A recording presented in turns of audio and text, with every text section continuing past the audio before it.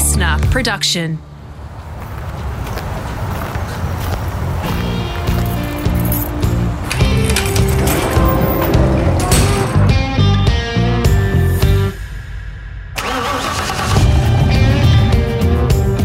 I'm automotive commentator and journalist Greg Rust, and this is Rusty's Garage. I'm in New Zealand for this ep, and my guest, well, he's in Scotland. Can't tell you how excited I am to chat to Dario Franchitti. He's been high on the wish list for some time. Like many of you, I greatly admire what he's achieved as a racer, especially in America, where he won the IndyCar title 4 times, including 3 in a row. And he got to drink the famous winner's milk at the greatest spectacle in motor racing, the Indy 500, 3 times. It's a feat that very few have achieved.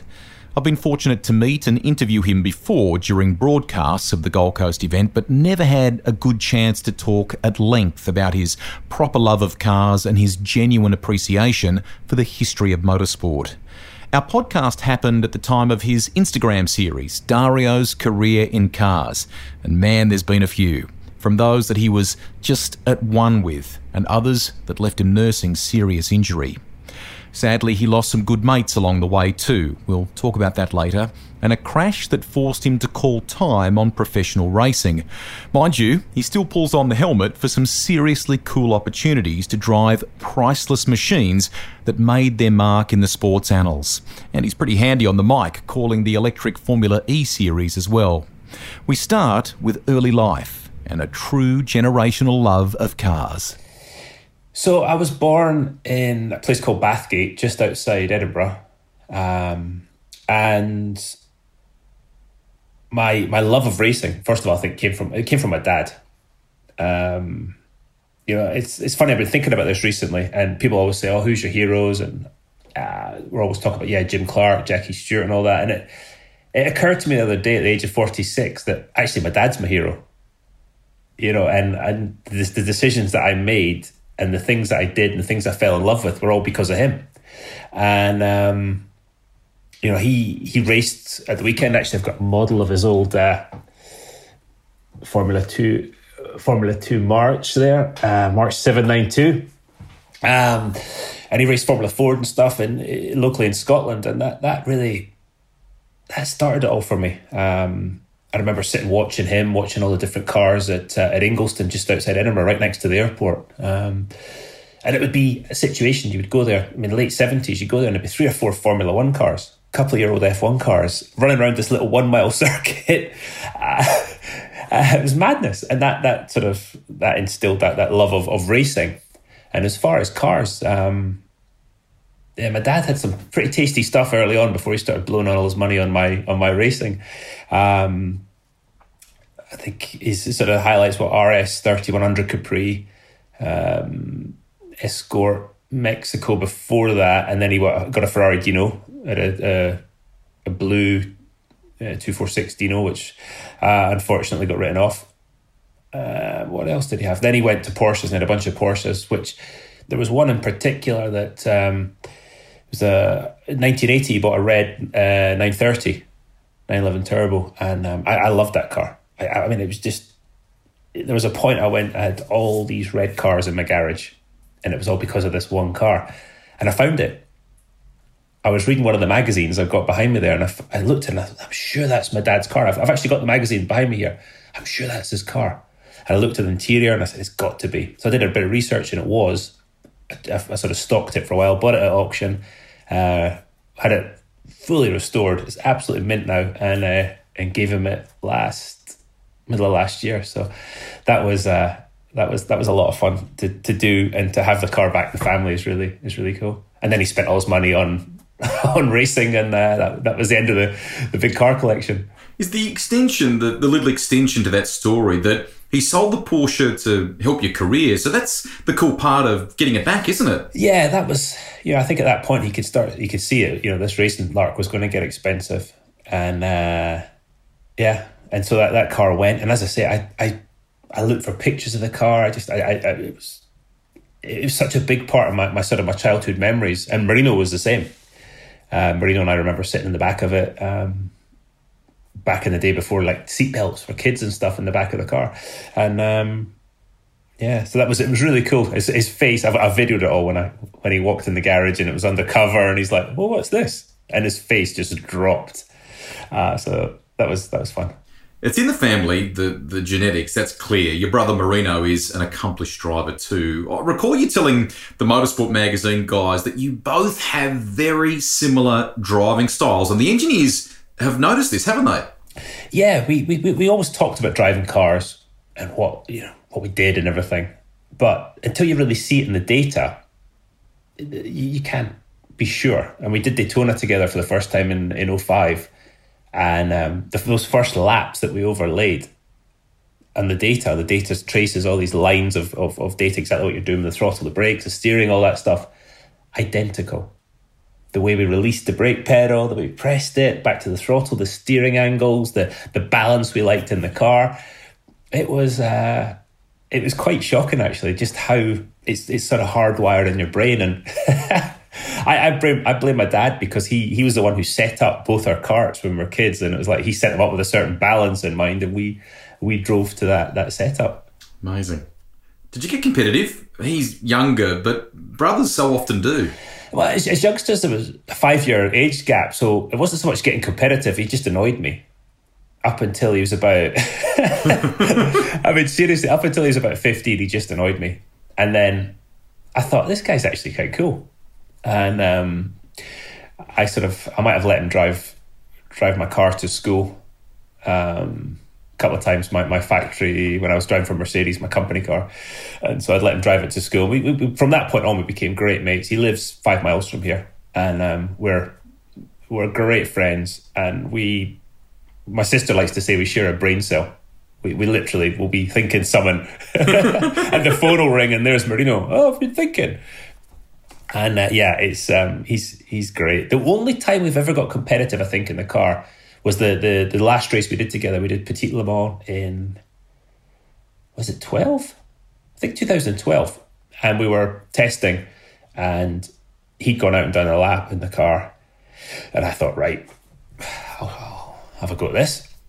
And off I went. And the car had live camera back to the pits, because the gentleman driver that owned the team and everything was funding it. They wanted to sort of give him real-time data and tell him what to do. So I'm blasting around. I come to turn 1 at Road Atlanta, and I'm thinking, I'm on new tyres. I'm going to show Marino who's boss, put a big lap in. And I've hit the dip at turn 1 at Road Atlanta. And I think it was down. It was a breathe on the brakes, down 1 gear, flat on it. Hit the dip, the car snapped sideways. And I've caught the thing that's had a massive tank slapper, got it all together. I've come back and I've come down the pit lane, and I'm literally shaking with adrenaline. And Marino's hanging over the pit wall going, big congratulations, applause. Big congratulations, clap. And I just, that's the only time I think we've ever been properly competitive. You're a proper student of the sport, and you have been for a long time. You have a real thirst for it. Where did that come from? And especially the fondness, the real appreciation that you have for the legendary Jimmy Clark. I mean, I think it started very early. I have these memories of being like, I'm literally 5 or 6 years old, and I'm in my grandparents' house in Italy, and there was motorsport magazines, only 1 or 2, sitting around the house. And it had that green cover with the white lines, and I would sit and just look at the pictures. And that sort of got me a bit into the history. I'd read Autosport every week. And as I sort of got a bit older, I looked back more and more. And my real love, I guess the first love, is the late 70s sort of F1 cars. And I've got models behind me right here that I just bought on eBay recently, because my grandmother bought me these when I was a kid. And that sort of started my love of certain Formula One cars. And so I bought them. But the Jim Clark thing, I think it was 1993. And Jackie phoned me up. I was driving for Paul Stewart Racing. And so Jackie's phoned me up and said, "Oh, we've got a dinner in Edinburgh. I would like you to go." I said, "Yeah, okay, of course, whatever you want. What's it about?" And he said, "Well, it's the 25th anniversary of Jim Clark's passing, and we'd like to go up there and honour him." I'd like you to be there. So I went and I sat next to Eric Dimmock, who's written, I think his book's actually up there too. He was a great friend of Jim. And I sat at this dinner going, who was this guy? I knew a bit about him, but I thought, who is this man? Who is... And it started a sort of a real appreciation. And I went home, and it was one of those things. Mum's like, what do you want for your birthday? I said, I'd like a Jim Clark picture.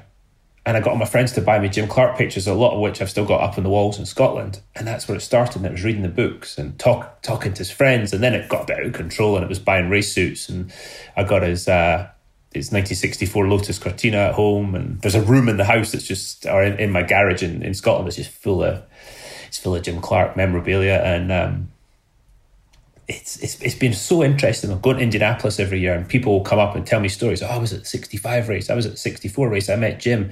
And people would come up and say, here's my scrapbook from when I was a kid on Jim Clark. My kids and my grandkids have got no interest in it. I'd like you to look after it for me. And stuff like that is it's really humbling. Yeah. Priceless. Tell us more about that car. Our listeners would love to know more about that Cortina. Yeah, so it's a 1964 British Saloon Car Championship winner. He did 8 races in it. He won all 8.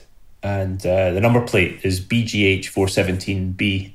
If you go on YouTube, you'll see it sort of three-wheeling around Crystal Palace and stuff. The story there, I've been looking for one, and I had my accident in Houston. And I was lying in the hospital, had a fair bit of morphine on board, feeling good, not feeling much pain.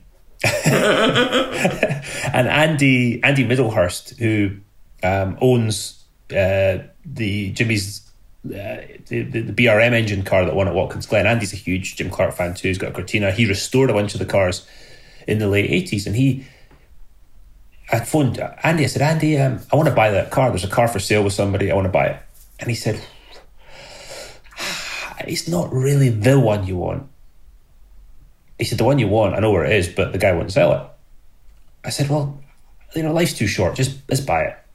So then he's phoned me back, and he said, it's surprising I can remember this actually, because I don't remember much of that time. And he said, they've just put the price up, mate. He said, forget it. He said, we'll find the right car at the right time. I said, okay, good. And then he phoned me up, I don't know, 8 months later, and said, that car's for sale. The guy wants to sell it. He wants to sell it to you. This is the price. There's no haggling. Do you want it?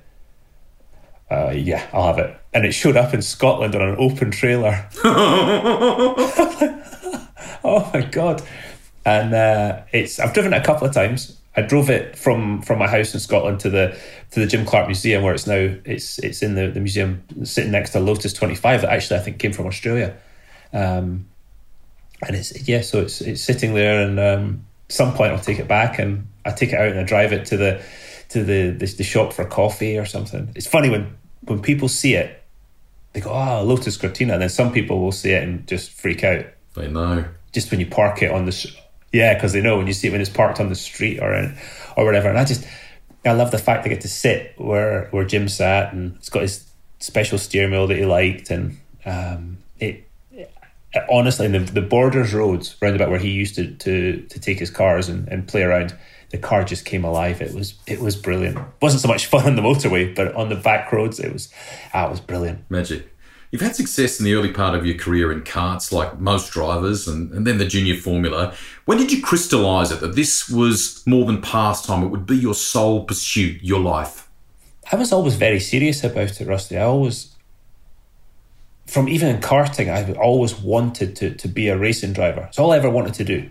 From when I was a little boy, I wanted to be a racing driver. Then as you get older and you realise this isn't quite as simple as you would like it to be. And even in karting, I was very serious. And then it's one of those things you're not going to do it without support. And I had a lot of support, my parents, some friends back in Scotland too.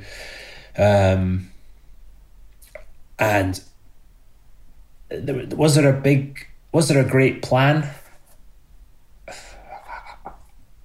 I knew what I wanted to do, but really from that point it was just trying to make it happen. And I'm very fortunate in the people I got involved with.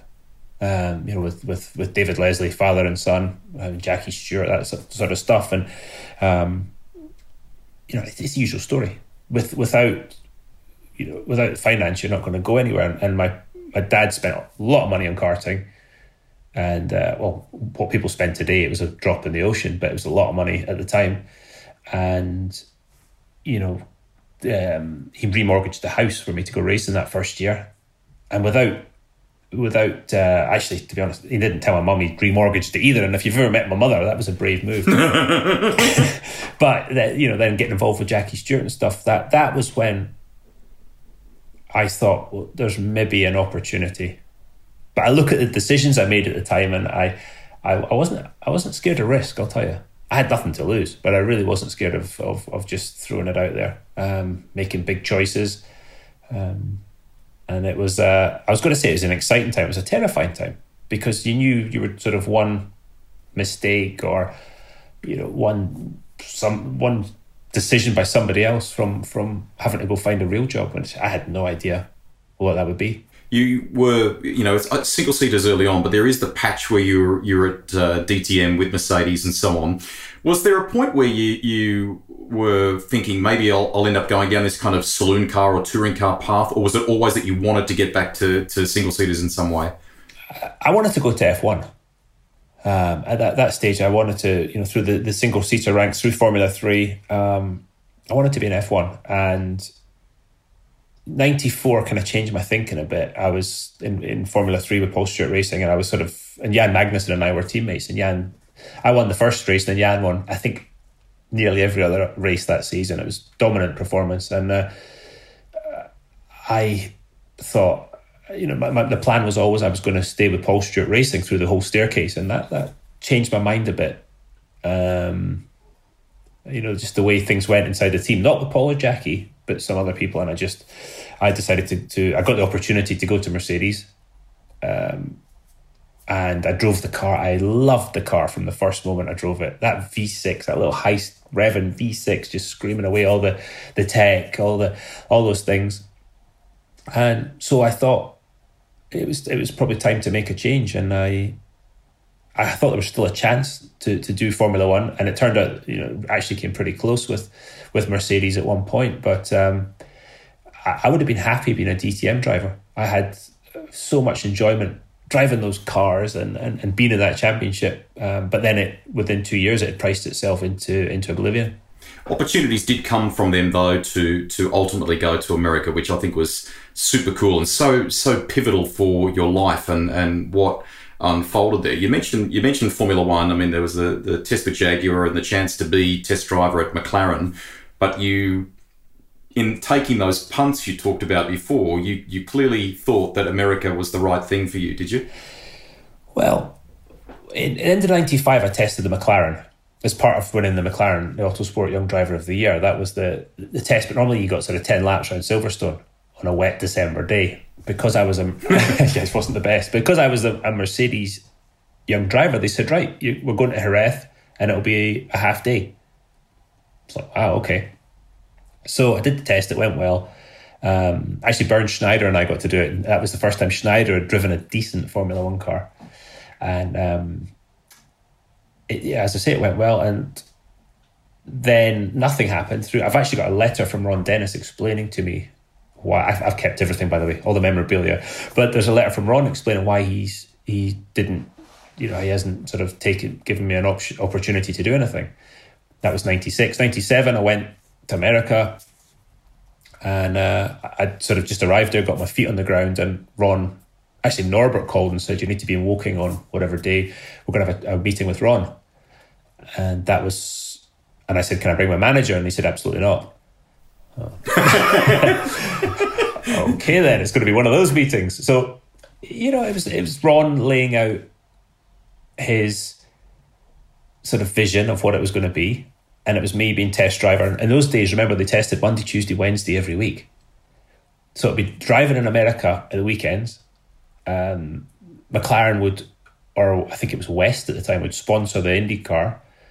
I'd do the race on Sunday. I'd go to New York, jump on Concorde, fly back to the UK. They'd fly me to the test. I test Monday, Tuesday, Wednesday, do the reverse trip back, race the IndyCar. That was going to be my life. And it was a great opportunity. But there was a part of me didn't trust Ron. That's the wrong thing. I just felt it was sort of, I'd seen the way Alan McNish had been spat out by the whole Formula One system. And there was something in me just said, no, I'm not doing it. And I said no. And I think the first time Ron and I had spoken since then was 2 years ago at the Goodwood Revival. That was it since then. How did that go? It was actually quite pleasant. I think that day he'd actually just been paid for his McLaren share, so he was feeling pretty good about life. I think that was also the beginning of the end for my Mercedes relationship. Who knows what life would have been like had I taken that option, but I didn't think it was the right thing to do, and I'm pretty happy with the way things went. Yeah, you should be.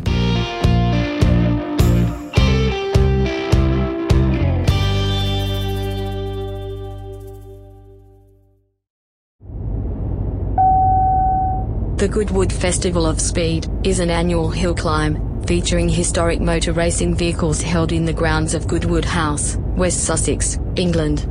Just as famous is the unique building high sculpture erected on the grounds each year that represents the car manufacturer. Last year it was Aston Martin, the manufacturer that was also displayed in the very first Goodwood in 1993. Tell people listening about the first time you drove a champ car, where you were, the sensations, what the feeling that it left you with. So, to give you a bit of backstory, I was at the end of year Mercedes party in Stuttgart, and I sat next to one of those complete, just fortunate things. I sat next to Paul Morgan, and Paul was one of the founders of Ilmor with Mario Ilian, and those guys did the Mercedes F1. In fact, they still do. The company's sort of morphed into Mercedes high performance engines, but they did the F1 engines, the Mercedes IndyCar engines, and Paul was just one of those just cool people. And so we sat down to dinner, and he says, "So, what are you doing next year?" I said, "Well, I'd like to go to America." So Jan Magnussen had gone there. He was my teammate at Mercedes DTM. And Jan said, "You've got to go there, mate. You've got to drive these cars. They're awesome. It's so much fun." And I said to Paul, "I'd like to go to America." And he sort of looked at me and he said, "Well, let me see what I can do." "Okay, thanks very much." And January came and he phoned me. He said, "Right, this is what's going to happen. Norbert's going to call you in probably half an hour. He's going to tell you he's organised this test," which I have. "And you're going to test with a man called Carl Hogan.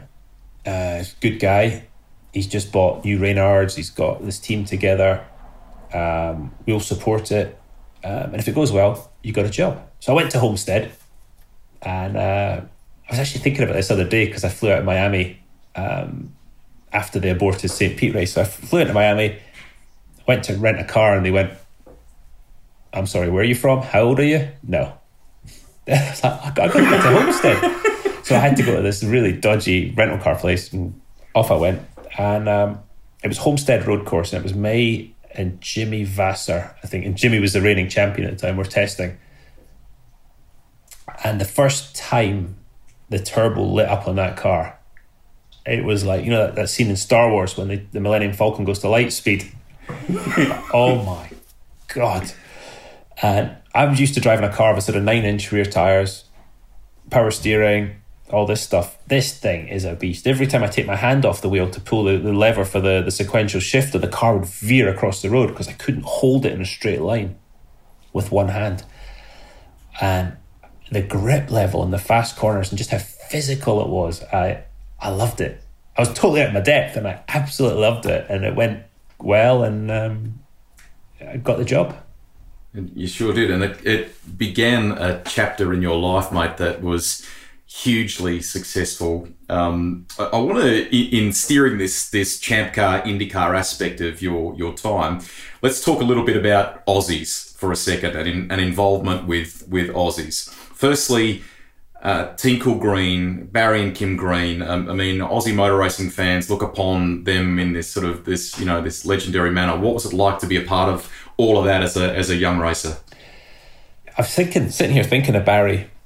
There was a clip the other day I've been doing this thing on Instagram, sort of visiting each car I drove throughout my career. Which is fabulous, by the way. It's fabulous. Oh, yeah. Thank you. It's about to get better. I've just gone through the NASCAR years. It's a bit bumpy. It's about to get more more successful again and more fun. And there was a thing when I went to drive for Jaguar, and they interviewed Barry Green at the IndyCar race, and Barry's like, yeah, he wanted to do it. We let him do it. We hope he's going to stay with us. And it was just Barry's attitude from day one. He was just, I think pragmatic is a word, but he just did things with such a light touch. He managed his team up until there was a famous saying, "You got a minute, mate?"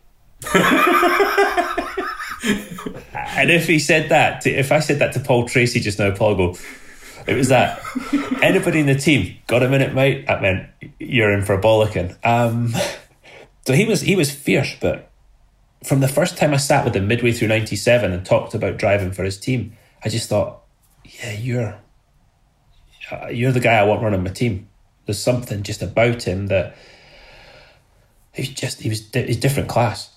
And when we won in 99 at Surfers, I was able to win his home race, him and Kim. That was just like a bit of payback, because that guy put a tremendous amount of trust in me, and gave me a really big chance. When I look back now and I think 97 season, all I did was crash. I was either really quick or crashed, and he said, yeah, I want that kid in my car. Amazing. That 99 Gold Coast experience was huge for all sorts of reasons. The state of play in the championship. You worked with Brett Crusher Murray, the gregarious PR man. I'm trying to remember, is that the famous Don King presser? Is that the year that he did it too? Yeah, that was the famous Don King press conference. Different times, clearly. But that was Crush. I mean, the first time I met Crusher, I came off the plane, I think in 97, and it was one of the early races at that point in the calendar. And I came off the plane going, there was all these press people, and there was this big guy that sort of bossed me around.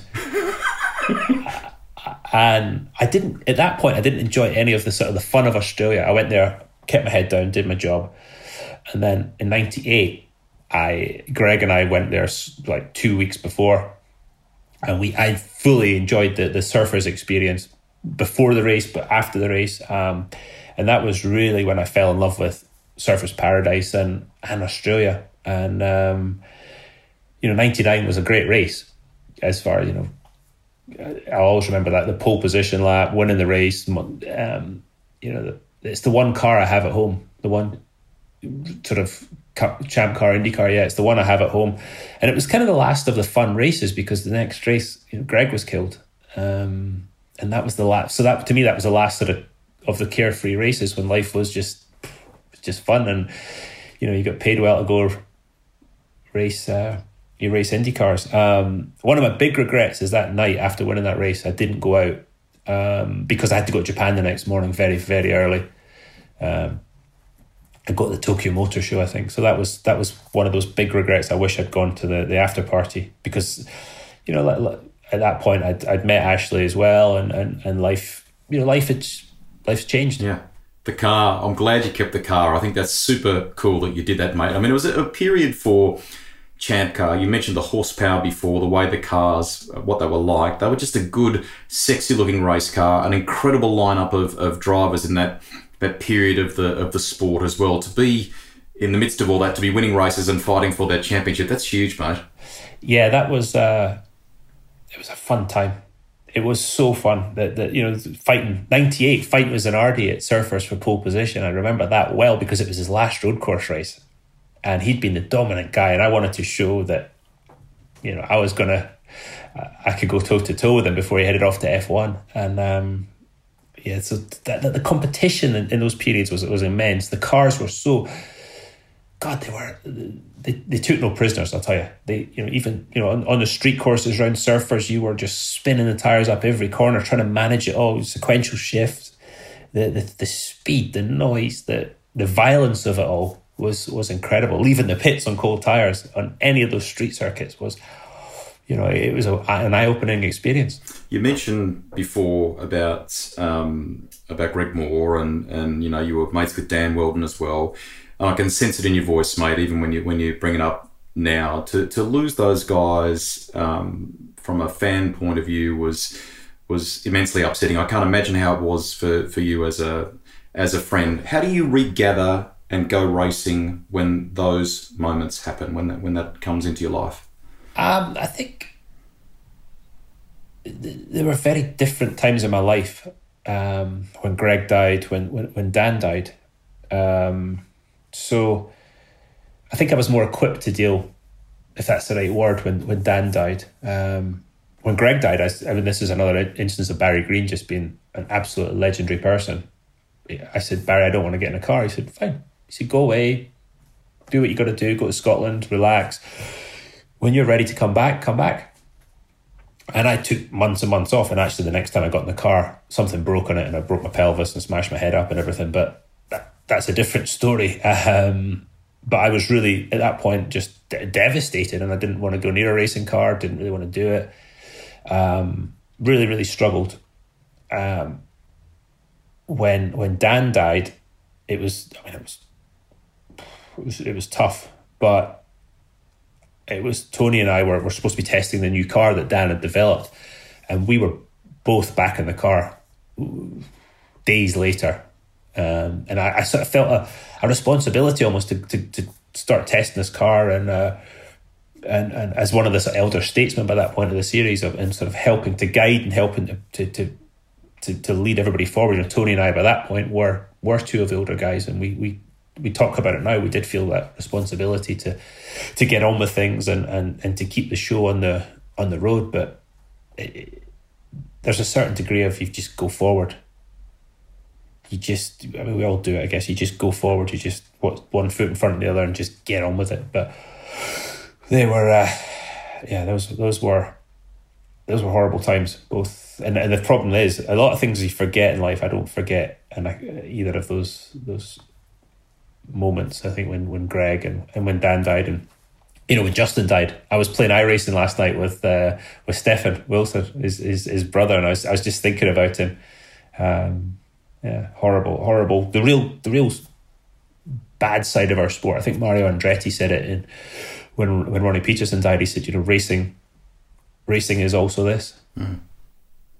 You can, and I'm sure you do cherish lots of the great memories that you have with those guys. And there's a fun one that I'd like to continue the conversation on now with you, Greg Moore, and I think Max. And you guys drove from one race to another in a motorhome. And I think you shared the driving, didn't you? And you literally kind of made it like a non-stop race. You'd keep motoring and switch drivers on the go. And at the same time, am I right in saying you're all deep in contract negotiations or something along those lines, weren't you? Yeah, we were. This is when these stories come out now. This is the point where Greg's dad, Rick, 20 odd years later now, still goes, I don't want to hear it. I don't want to hear it.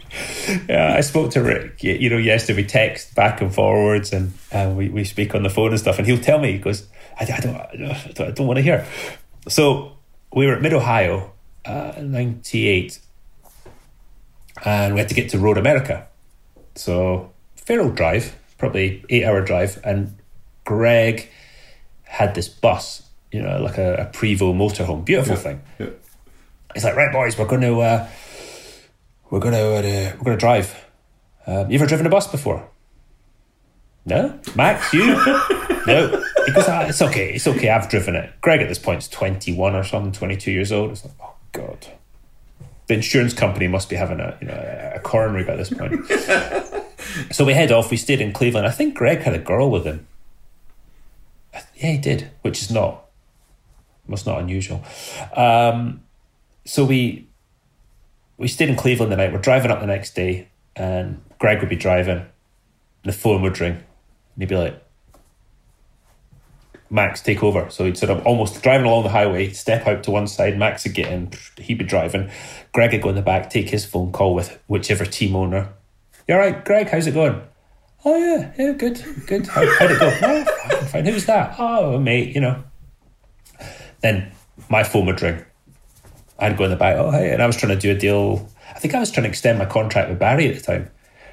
We'd have a discussion, come back, how's it going? Everything's fine, yeah, everybody's good, everybody's at home. Yeah, it's my mum, yeah, she's fine.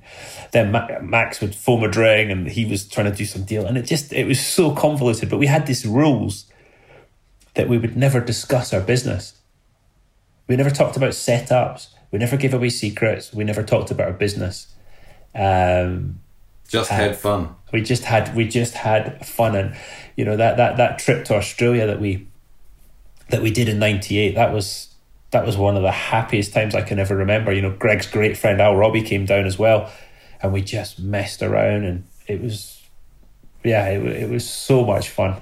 But then you got on the track, and it was work. It was business. Yeah. I want to bring that sense of mateship back to the Australian connections again for a second, and that is a connection for you and your brother, for that matter, with James Courtney, good mates, and you got to drive for Dick Johnson Racing in 2010 on the Gold Coast in the supercars. What was that like for you, and was Bathurst, in the grand scheme of things, something that you would love to have ticked at some stage? Yeah, that was really cool. The original plan was that I was going to drive with James in his car, but the things didn't work out that way. I had so much fun. God, the car was the most infuriating thing to drive. It was such a peculiar style, and I loved the challenge of it. I guess my big memory of that. A couple of those was Paul Morris trying to dry the track using his helicopter at Ipswich. That didn't work. At the start of the race, so I haven't done a standing start since 1994. Whoa! And I'm on the grid, I'm sitting there, and I pull first, and I take off, and it's like, oh, I'm passing people. This is amazing. And I've passed Dixon, who's I was in the Jim Beam car, he was in the Jack Daniels car. So I'm going wailing on past him, laughing. It's like, ha, gotcha. Come to the first corner of that hairpin, and all hell's broke loose. And I think Jacques and I think Will got together, and one of the cars is lying in the middle of the track with maybe one corner left on it. So I've nosed up to this car. I'm like, crap. So hit reverse back, and smash straight into a car that's behind me. I look in the mirror, and there's Dixon going, what are you doing? What exactly? It was a lot of fun. Didn't do particularly well, but had a great time, and loved any time I can get to hang out with Courtney. It's so much fun. I've known him since he was a little boy or teenager. You know, when he raced, I think we first met in Paris, Bercy, when we were doing the go-kart race, and him and Marino and Pat Long and that whole group were as tight as you like. You know, they would come up to Scotland, and they would stay in my house. I'd be living in America, and they'd stay in my house, and I'd get this, we're going to stay in your house. And I'm thinking, oh God. So I'd phone my mum, I'd say, Mum, please go over to the house, make sure the garage is locked, hide the keys. Don't worry about the booze or anything, just hide the keys of the garage, because those lunatics will decide it's a good idea to take one of the cars out. Actually, there's another story with that. So I was a Honda driver for most of my IndyCar career, and they would give me a car in the UK. It was an Accord Type R. Did you guys have that? With a big wing? Yep, beautiful. So I would use that when I was at home. Anyway, Marino and James were in Scotland and decided they were taking it out. And I get this phone call from my mum. Marino's too scared to call you. There's been a bit of an accident. Oh. What happened, Mum? Him and James. So as soon as I hear that, the sirens are going off. Him and James were driving along, and they got forced off the road by a lady in a minivan. What? Okay. How's the car? Oh, it's destroyed. Destroyed. Yeah, it was completely broken. I phoned Honda. They're sending a new one. They're not very happy. Okay. So eventually, phone Marino. He's telling me this whole convoluted story. Years later, I get the whole story. There was a humpback bridge that Marino used to use in his younger days and see how far he could jump his car. So he thought, this Accord Type R's got a bit more poke than the stuff I've been driving. Let's see how far we can do it. So they're belting along. And he sort of turns to James and goes, watch this. And they've taken off. And he's gone, oh, shit. So, of course, he's jumped out of the throttle. The thing's gone, boom. And it's nosedived. Nosedive, front subframe, everything gone, destroyed. And that's when they came up with this ridiculous story. So, JC, if you're watching, you owe me. You owe me a few beers. Kids do not try this at home. Very cool. No, exactly. Let's go with another friend as well from the Gold Coast. That is Mick Doohan. You may remember we actually did this side story for one quick second. We did a boat trip with Daryl Beattie and a few others out to Moreton Island at one stage, and I think Mick had what was called a skater back then. And I recall looking across at you, and the pair of us, like our faces were quivering like you were doing a parachute jump. You know, it was I remember that bloody boat. Oh, it's hilarious! It was hilarious. But where I'm going here is two wheels, mate. And that is, you have a little bit of a fondness for two wheels, and as you shared in your Instagram story very very recently, it was also one that had kind of frightening consequences for you too. What happened? Yeah. Well, I'll go back a second. I mean, who doesn't want to be Mick Doohan or Barry Sheen? Exactly. You know, I was so fortunate that these guys became my friends. But there is still a massive amount of hero worship there. Yeah. And we actually did a trip up in the hills above Surfers. We took some bikes. Mick organised for us back in 2000. We did a bit of a trip, and that was a lot of fun. But so that was actually when I ordered the bike that I broke my back on. It was a Senna, wasn't it? Was it a Senna? What did you buy? It was a Senna, yeah. I've been at, we were at, what's his name of the bike dealership? Oh, with Paul Feeney on the Gold Coast with Fiends. Yeah. I was going to say Feeney. It was Feeney's place. And he's like, look at this, boys. Saw this at the bike show, this MV Senna. And Montoya and I have both gone, gotta have. Gotta have that. So I got one. And I was up in Scotland. I was on my way to the race in Japan. I'd stopped off from the US, had a week off, and Marino had just picked up a little 600RR Honda. And I was riding along in it, and so what had happened, the MV had sent some Go Faster bits for it, which was very nice of them. But the dealership that fitted them, they left an O-ring, actually crimped an O-ring. I've got pictures of it on my phone because of the insurance claim afterwards. But and it sprayed oil on the back tyre, and I went off and I landed in the back of my head and broke my spine. So that was I was really lucky. I remember McRae. I phoned McRae from hospital to tell him what had happened. He's like, oh God. And I think Mick had some choice words too. Good to have mates. Yeah, exactly. That's the end of part one of my chat with Indianapolis Motor Speedway and American Motorsport Hall of Famer Dario Franchitti. Probably should clarify that when we referenced Max in that fun motorhome story, it was Max Pappas, a former F1 driver and Champ Car race winner. And when he mentioned Ashley, that's his former wife, Hollywood actress Ashley Judd. Head back to the library now and fire up part two, where we talk a little about Bathurst, his rivalry with Aussie Will Power, the IndyCar crash that thwarted plans for a move to sports cars with Porsche, and a whole lot more.